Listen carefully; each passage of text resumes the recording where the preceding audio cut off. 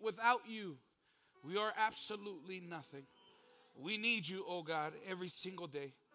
Thank you for this word. We do not ask you to bless it because it's already blessed. Your word is the one that blesses us. I just pray, Lord, that you fill us up with the humility to receive this word, and that this word may fall on good soil and produce life-changing fruits, so we could be a light, so we could be a beacon of hope, to point back to the cross, to point back to the Savior, where any person could come to and have a new life. We pray all these things in your name. And a church ready to receive says, Amen. Please have a seat. Thank you so much for the warm welcome. Thank you so much for those that may not know who I am. My name is Pastor Jose Gomez. I'm here with my lovely wife, Pastora Fanny Gomez. We have been called to serve in the church kthe Restauración, House of Restoration. We have been called to serve our immigrant friends and family. I want you to understand that there are great men and women of God that the Lord is bringing from other countries to this country, that they are going through very difficult hardships back home. For example, quick snippet, we're working with a lot of Venezuelans that are coming, or Colombian. Imagine in Venezuela, $7 of ours is a month worth of salary. So what you spend in McDonald's, that would take them more than a month, because McDonald's is not even that cheap anymore. The dollar menu is no longer, you go over there with your exact dollar, and there's $1 something. So I want you to keep us in prayer, please. We are working with them. The Lord has been so good. We provide a weekly food pantry. Right now, my love, we are at 50 food units, yes? Every Sunday after service, we are serving about 50 food units. And that includes dry good bags, fruits and veggies, milk, eggs, just a provision, a manna from God that we're able to bless our friends. We have mental health therapists coming every Friday, faith-based, giving a lot of mental health help, and as well as legal resources, employment resources, different ways that we could help. But above all, the greatest resource that we give them is the Word of God. We tell people that, listen, we could give you as much as we want, but if we're not giving you Jesus, we're not giving you absolutely anything. The Lord has not just called me to feed your physical stomach. The Lord has called me to feed your spirit and your soul. And so please keep us in prayer. Also, as you may have tried, we have a new coffee coming out from our church.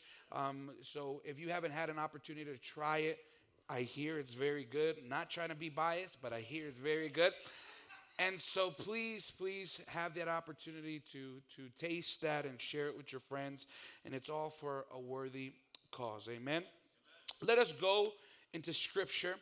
The topic of today is called the good, the bad, the ugly, and the repentant. One more time. The good, the bad, the ugly, the repentant. And today we're going to be basing it, if you want to follow along with me, in 2 Samuel chapter 11 and 12. I will leave it as homework for you to really dig deep into this story if you haven't read it at home. I will just be going over some main points, but I really want to share with you what the Lord has put in my heart today. 2 Samuel chapter 11 and chapter 12. The first thing we're going to look at is the good. This story involves a man that we all know, David. This is David that the Lord called to be king after a rebellious king prior to him disobeyed God. This is the young man that he was out taking care of sheep. And when the man of God came to his father's home to choose the new king, the man of God told the father, "Bring me all your kids," and he forgot one. He forgot David out in the field. And the word of God says that the man of God came and he saw every son and he was like, surely this is the guy. Maybe this is the guy. He's tall enough. He's handsome enough. He looks strong. And the Lord said, no, it's not him. And the man of God told this father, do you have any more children? He says, yes, I have the little one, the young one. Where is he? He's out in the fields. And the beautiful thing about that story, that even though his own father made him less important, but I'm here to tell you today that what man rejects, the Lord lifts up. What people tend to discard, what people tend to say, no, surely God cannot use that person. Surely God can't make him a worshiper. Surely God can't use her to deliver others. Let me tell you something, that when we come to Christ, he could do anything and everything that he wants to do through the ones that people less expect them to do. I have come to understand that outside of God's hands, I'm just an ordinary human being. But in the hands of God, and when his spirit is within me, the Bible says that I am more than a conqueror through him who strengthens me. I have been set free, I have been delivered, and he has called me to help others, point them to the cross. David was this man, this young boy, who was known for being a worshiper. He was out in the fields. He would worship the Lord. This is the same man that when he was younger, the Lord used to slay a giant. This is the same David that when King Saul had an evil spirit that would torment him, they would call upon David to worship the Lord. And they would bring some comfort to this man. This is the David that we're speaking on today.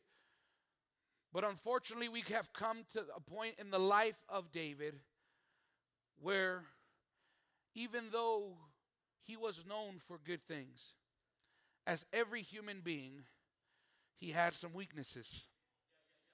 And something about weaknesses is that we tend to focus very well on the weaknesses of others. Oh, but when it comes to our weaknesses, we have learned how to hide them very well. And the danger about hiding our weaknesses is that we try to expose the weaknesses of others more in order for us not to look too bad. So we could bring some relief to our guilt to say, well, at least I'm not like this person. I have come to remind you that in the eyes of God Almighty, your sin is not less than their sin. You have to understand, maybe because their sin is a little bit more obvious and you've learned how to hide yours better, it doesn't make you any more Christian. It doesn't make you any better. And today we have come to see that in chapter 11, we will see how David transforms from good to bad.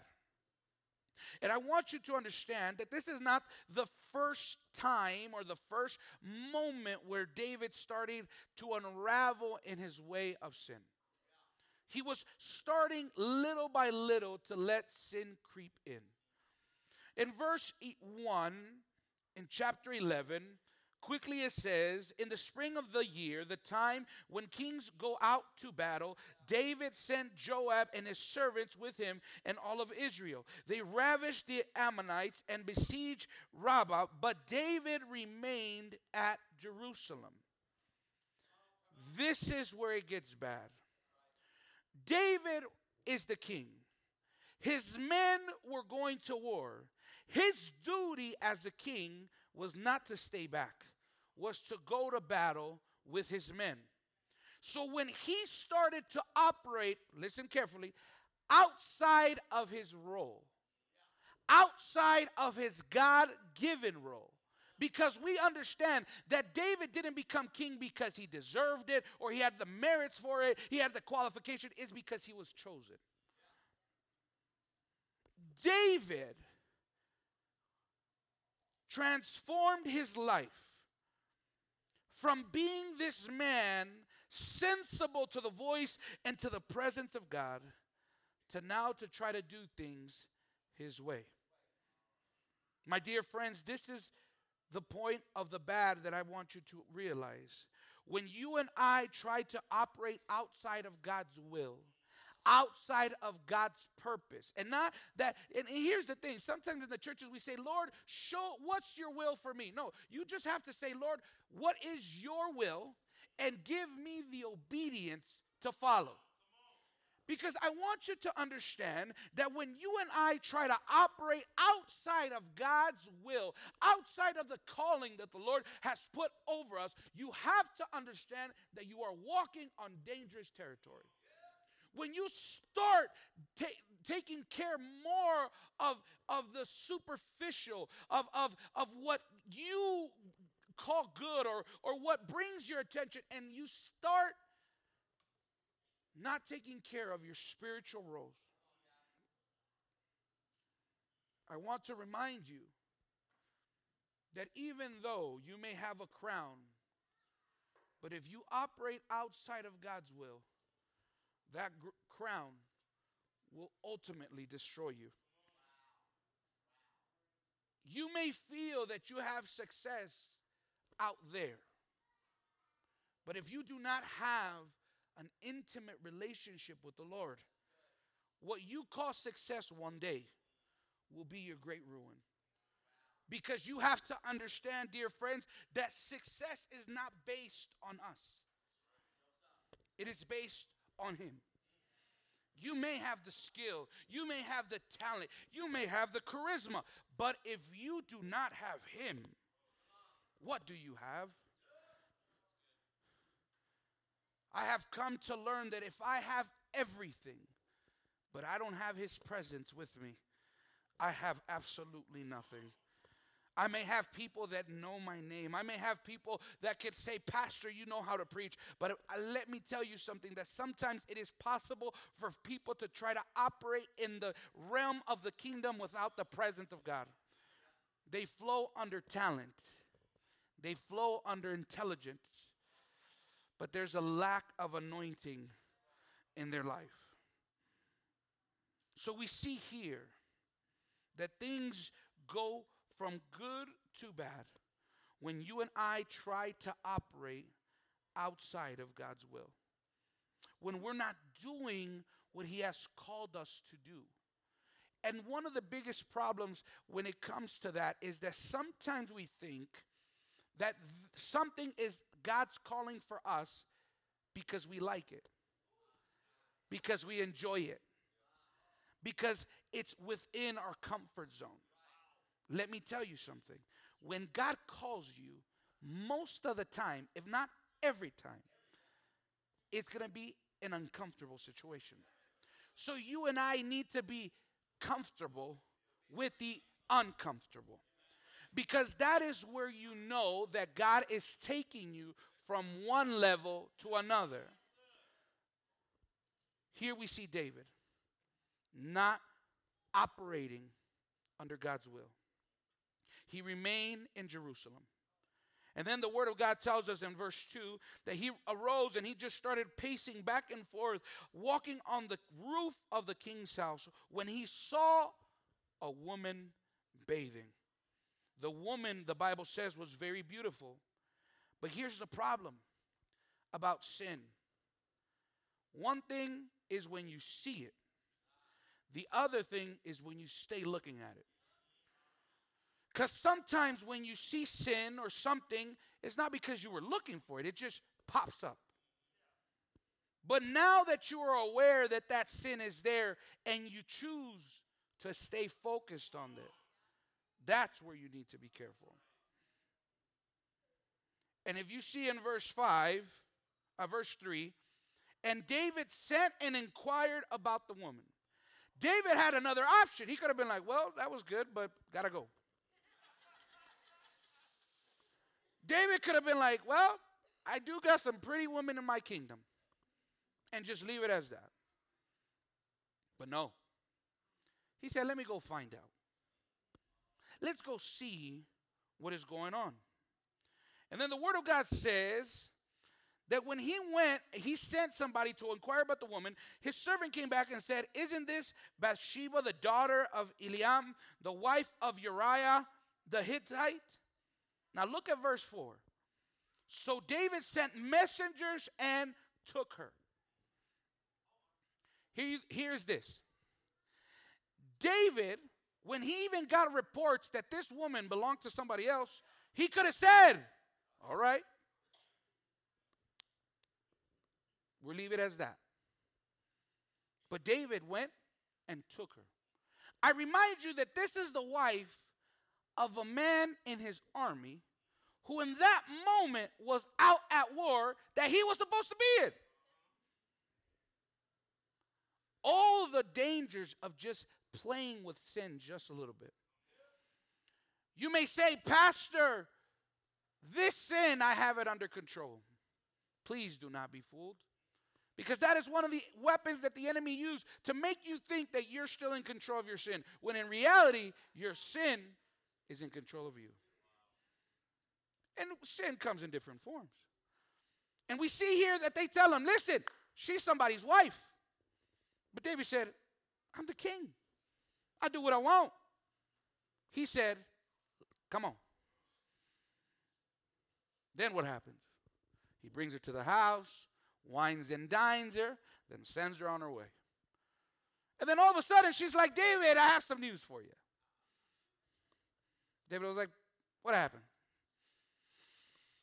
You're going to be a daddy. And what did David do? Did he stop and say, Lord, I have sinned against you? I remind you that David was already married. Lord, I have committed adultery. Lord, forgive me. No. Things went very bad. We get from bad to ugly. The Word of God tells us in chapter 11 that he summoned Uriah from the battlefield to come to the palace. And when Uriah came, he said, Your Majesty, what's going on? What's happening? David, if you read this story, was like, so, how's the war going? How are my men doing? No, they're all right, you know. It's kind of bloody, kind of dangerous. All right, go home. Relax a little bit, and then go back out to the fields. Guess what? This man refused to go home. The Word of God says that Uriah slept at the door of the king's house. And then David was like, Uriah, weren't you going home? And Uriah said,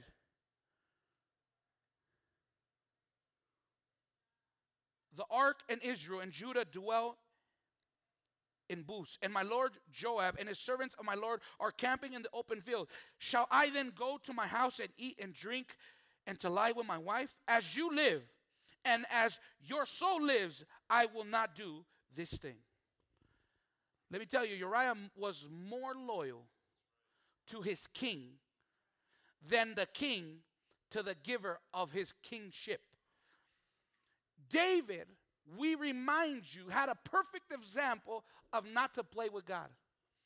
Play with anybody else, but don't play with God. David saw firsthand what happens when you choose to rebel against God. When you choose, and yet he still was doing the same thing. How many times have we said, I swear I will never be like my mother. I swear that I will never be like my father. And little by little you become, if not the same, worse. Because what makes the difference in our lives is not just saying it. It's holding on to God and saying, God, mold me, break me, change me, transform me, do with me as you will. And we see that Uriah refused to go home. Uriah was more loyal than now our boy David. Uriah showed what it is to be a man committed to his duty, to his calling, to his God-given design purpose. Then David said, this guy he's being hard-headed. I know what I'll do. And even there, David could have been like, man, Lord, thank you for using this instrument to teach me about being loyal. Many of us, when we are walking in sin, the Lord's grace is so big and so loving that he'll send people to remind you, hey, go back to God. Don't go down this path. But what do we say? We grow cold. This is one of the problems when we're playing with sins. You start becoming, if the word, and forgive me because my Spanglish messes me up sometimes, the word for not sensitive. What's the word for not sensitive? Thank you. I knew that. I was just testing y'all. Insensitive to God's word. Here's the thing. When you start playing with sin, even church feels different. You'll come, and then guess what, dear leaders? The people have the audacity to say, I went to church today and didn't feel nothing. I remind you that the problem is not church. I remind you that the problem is not this place. I remind you that the problem may be you. Because when you have let sin in, when you have let the enemy in to operate in your mind, in your heart, and in your life, you tend to become insensitive to the call of God, to the word of God. And here we see that David didn't even understand what was going on. Then all of a sudden, David decided to send this man back with a letter where it was his own death, assigned by his own hand as a king, given the scroll to Uriah, and said, take this back to your captain. And the instructions one, when the war breaks out, put him in the first row of when all hell breaks loose. Ultimately, sentencing him to death. Ultimately, so not only did David go and take something, not only did he not operate according to God's will, not only did he take something that wasn't his, now he was trying to cover it up. Dear friends, we need to be careful when we let sin go in. I want you to understand that now David, in chapter 11, you see how the story ends. The captain of that troop says, all right, they put him in the front, Uriah died. And David, when he got word that Uriah died, in his mind and heart, he was like, whew, I got it. And then guess what? What I'm going to do, I'm going to take this poor widow, pregnant widow, and I'll make her my wife. Here's the problem when you play with sin so much, that when you try to cover it up, you still try to make yourself look good. So that's why be careful when you're working with people that they like to talk a lot about themselves. That they're always trying to have you focus on all these things that they do. Why? Because most of the time they're trying to distract your attention to the real issue. But what I love about the presence of God, what I love about the Bible, that it is a sword double-edged, that you could hide from people. You could hide from your spouse. You could hide from everyone, but you cannot hide from God himself. Because you have fooled others, it does not mean you have fooled God. Only because you haven't seen an immediate consequence, it doesn't mean you got away with it. Because sometimes we think that God is just sitting there waiting you for mess up and boom! No. He'll sit back and he'll watch you. He'll send people to get your attention. He'll use a scripture reading. He'll use your moment of prayer, of devotion, a worship song. He could even use somebody from the street to preach to you, to try to call your attention. Oh, but dear friends, the problem of being so insensitive to the word of God, that if he has tried to talk to you day after day, week after week, month after month, and yet you choose to not turn back, put on your seatbelt, because it's going to get bumpy. Things you're going to start noticing. Now things are not going as you have thought, and things aren't working out. There's no more success like you used to. That is called consequences, dear friend. It is not the devil trying to rob your blessing, because it wasn't him that tried to rob your blessing in the first place. You gave your blessing over to him. Some people are better to blame the devil for what they have done instead of saying, I recognize that my sin, my mistake has caused me this harm in my life. In chapter 12, you will see when the man of God came to David and approached him and said, hey, we have a problem. He gave him a story. He gave him a parable. And the Bible says that David got so mad because of that parable. He said, bring me the man that did that, this horrible act, and let's kill him. That man that stole from the other man, let's kill him. And the man of God said, man, I wish I was there. Oh, I wish I was there. If I was just in the corner just waiting and me knowing everything that David did and forcing me to be part of this plot. And the man of God, and he's telling this story. This is how crazy, this is what you have to understand.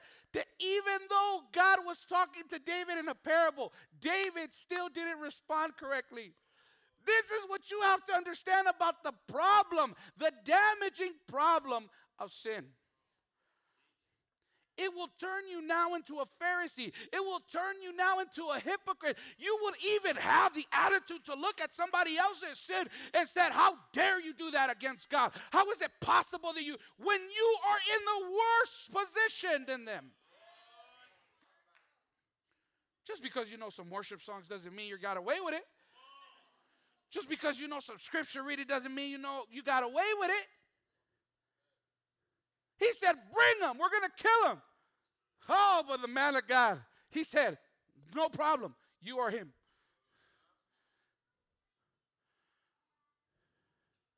Now David realized. Now David saw the consequences of his sin. He saw how no one could hide from God. He saw that the same God that saw him in the fields and chose him to be king now saw him in his palace operating outside of his will. My dear friends, I have learned. Don't just rejoice when the Lord gives you a gift or a talent or a metaphorical crown on your head. Because that's not the greatest measure of success. My job is not to gloat and hold on and worship more the crown that the Lord has put over my head than the giver of that crown. And many of us, when the Lord decides to put a crown over our heads of a calling, of a purpose, of a talent, we start idolizing that more. We start worshiping that more than the giver of the crown. Now, we saw how David was the good. We saw how David operated as the bad, not doing what God has called him to do, operating outside of the time and the will of God. We saw the ugly. We saw how he took a woman that wasn't his, killed the husband, tried to hide it, but now the Lord calls him out. I ask you to turn, and we're going to be done here. Psalms chapter 51. Psalms chapter 51, it is said, was written after David got caught with Bathsheba. It comes from a place of him now having a come to Jesus moment and recognize that he had sinned. I will quickly read this psalm, and if you haven't heard this psalm or read this psalm, I really encourage you to make this a psalm that you will constantly read over and over. Have mercy on me, O God, according to your steadfast love, according to your abundant mercy. Blot out my transgressions. Wash me thoroughly from my iniquity and cleanse me from my sin. For I know my transgressions. My sin is ever before you. Against you and you alone I have sinned and done what is evil in your sight, so you may be justified in your words and blameless in your judgment. Behold, I was brought forth in iniquity, and in sin did my mother conceive me. Behold, you delight in truth and inward being. You teach me wisdom in the secret heart. Purge me with the hyssop, and I shall be clean. Wash me, and I shall be whiter than snow. Let me hear joy and gladness. Let my bones that you have broken rejoice. Hide your face from my sins and blot out my iniquities. And verse 10, to me, that's one of the greatest lines ever found in the Word of God. Create in me a clean heart, O God, and renew a right spirit within me. Cast me not away from your presence, and take not your Holy Spirit from me. Restore to me the joy of my salvation, and uphold me with your willing spirit. Dear friends, I want you to understand that in this journey with the Lord, we will make mistakes. We will fall, but I want you to understand that God's grace is bigger than any time that you may fall. You may sometimes be wrestling with sin. Sometimes you may be wrestling with guilt. Sometimes you feel that you're not worthy to even touch this book. You're not worthy to come to a church. You're not worthy to even worship. That you're not even worthy to evangelize to somebody. Let me tell you something. Nobody's worthy. I'm not a pastor because I'm worthy. I'm a pastor because even though he sought me in my worst conditions, he called me from that darkness into his light. He took me out of that pit of sin. He took me out of that pit of depression. He took me out of that pit of suicidal thoughts, 2 attempts against my own life, and now puts me in a position to remind others that if the Lord did it with me, he could do it with you too. And I want you to understand that that is the story of the gospel. That's why, to me, the greatest preachers, the greatest men and women of God are those that the Lord have brought out from places that you're like, and he is being used, and she is being used. And I could humbly say, yes, I am. Because why?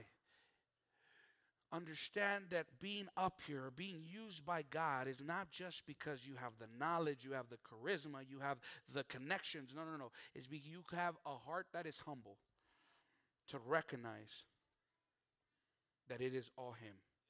And today I want to close with the following. In chapter 51 of Psalms, we see we get to the point of the repentant. I want to share with you what are the true characteristics of biblical repentance. Repentance is not just feeling bad, it's not just feeling guilty. No. There's a lot more than that. Quickly, what are some of the characteristics of a repented life? Number one, recognition of sin. If you see in Psalms 51, David recognized his sin. Number two, there is sorrow. Genuine repentance is accompanied by deep sense of sorrow and remorse for having offended God. Number three, there's confession. You confess what you have done. Don't try to hide it. Understand, dear church, that the greatest weapon you and I have against sin is not just stopping, is repenting. Because if you just want to stop at stopping, that's going to be very difficult. You're going to catch yourself keep doing it over and over again. When you have recognized your sin, when you feel sorrow for it, remorse for what you have done, you confess it to the Lord. But then number four, you forsake that sin. True repentance is that you could honestly say there's a before and after. Repentance is not you say I'm sorry and you walk out of here to do what you said you're going to stop doing. That's not repentance. Some of you need to be willing that before you even get in your car, you're going to have to grab your phone and start cutting out relationships that you know that weren't even given to you by God. You're out here searching for something that God already had for you later on.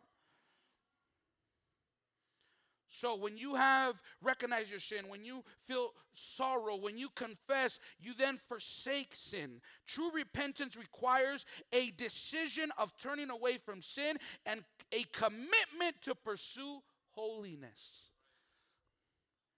Yesterday, my oldest son got married. And to see him getting married, you've all been to weddings. It's a beautiful thing. People commit to each other. Imagine how many human beings are there in this world. And people commit to each other. You have to understand, when you truly repent, you say, Lord, I recognize there's a bunch of distractions out here. But I will no longer commit to any of these things. I will only commit to you. Some of us, we struggle with our sin and we don't see that we better, not because the Lord doesn't want us to get better, it's because we're trying to be committed to God and to something else. You need to understand that in order to commit truly to God, there can't be an end. It's only you. You trust in God's mercy when you are truly repentant. Repentance is grounded in the trust of God's characters and promises and involves placing faith in God's willingness to forgive and cleanse us from sin. The following as well. When you have truly repented, there is transformation. Genuine repentance leads to a changed life. It involves ongoing spiritual growth and a renewed commitment to obedience and desire to live in alignment with God's will and purpose. And we finish with this. When you are walking in repentance, you understand that it's a continual process. Repentance is not a one-time event, but an ongoing process in the life of a believer. It involves a daily,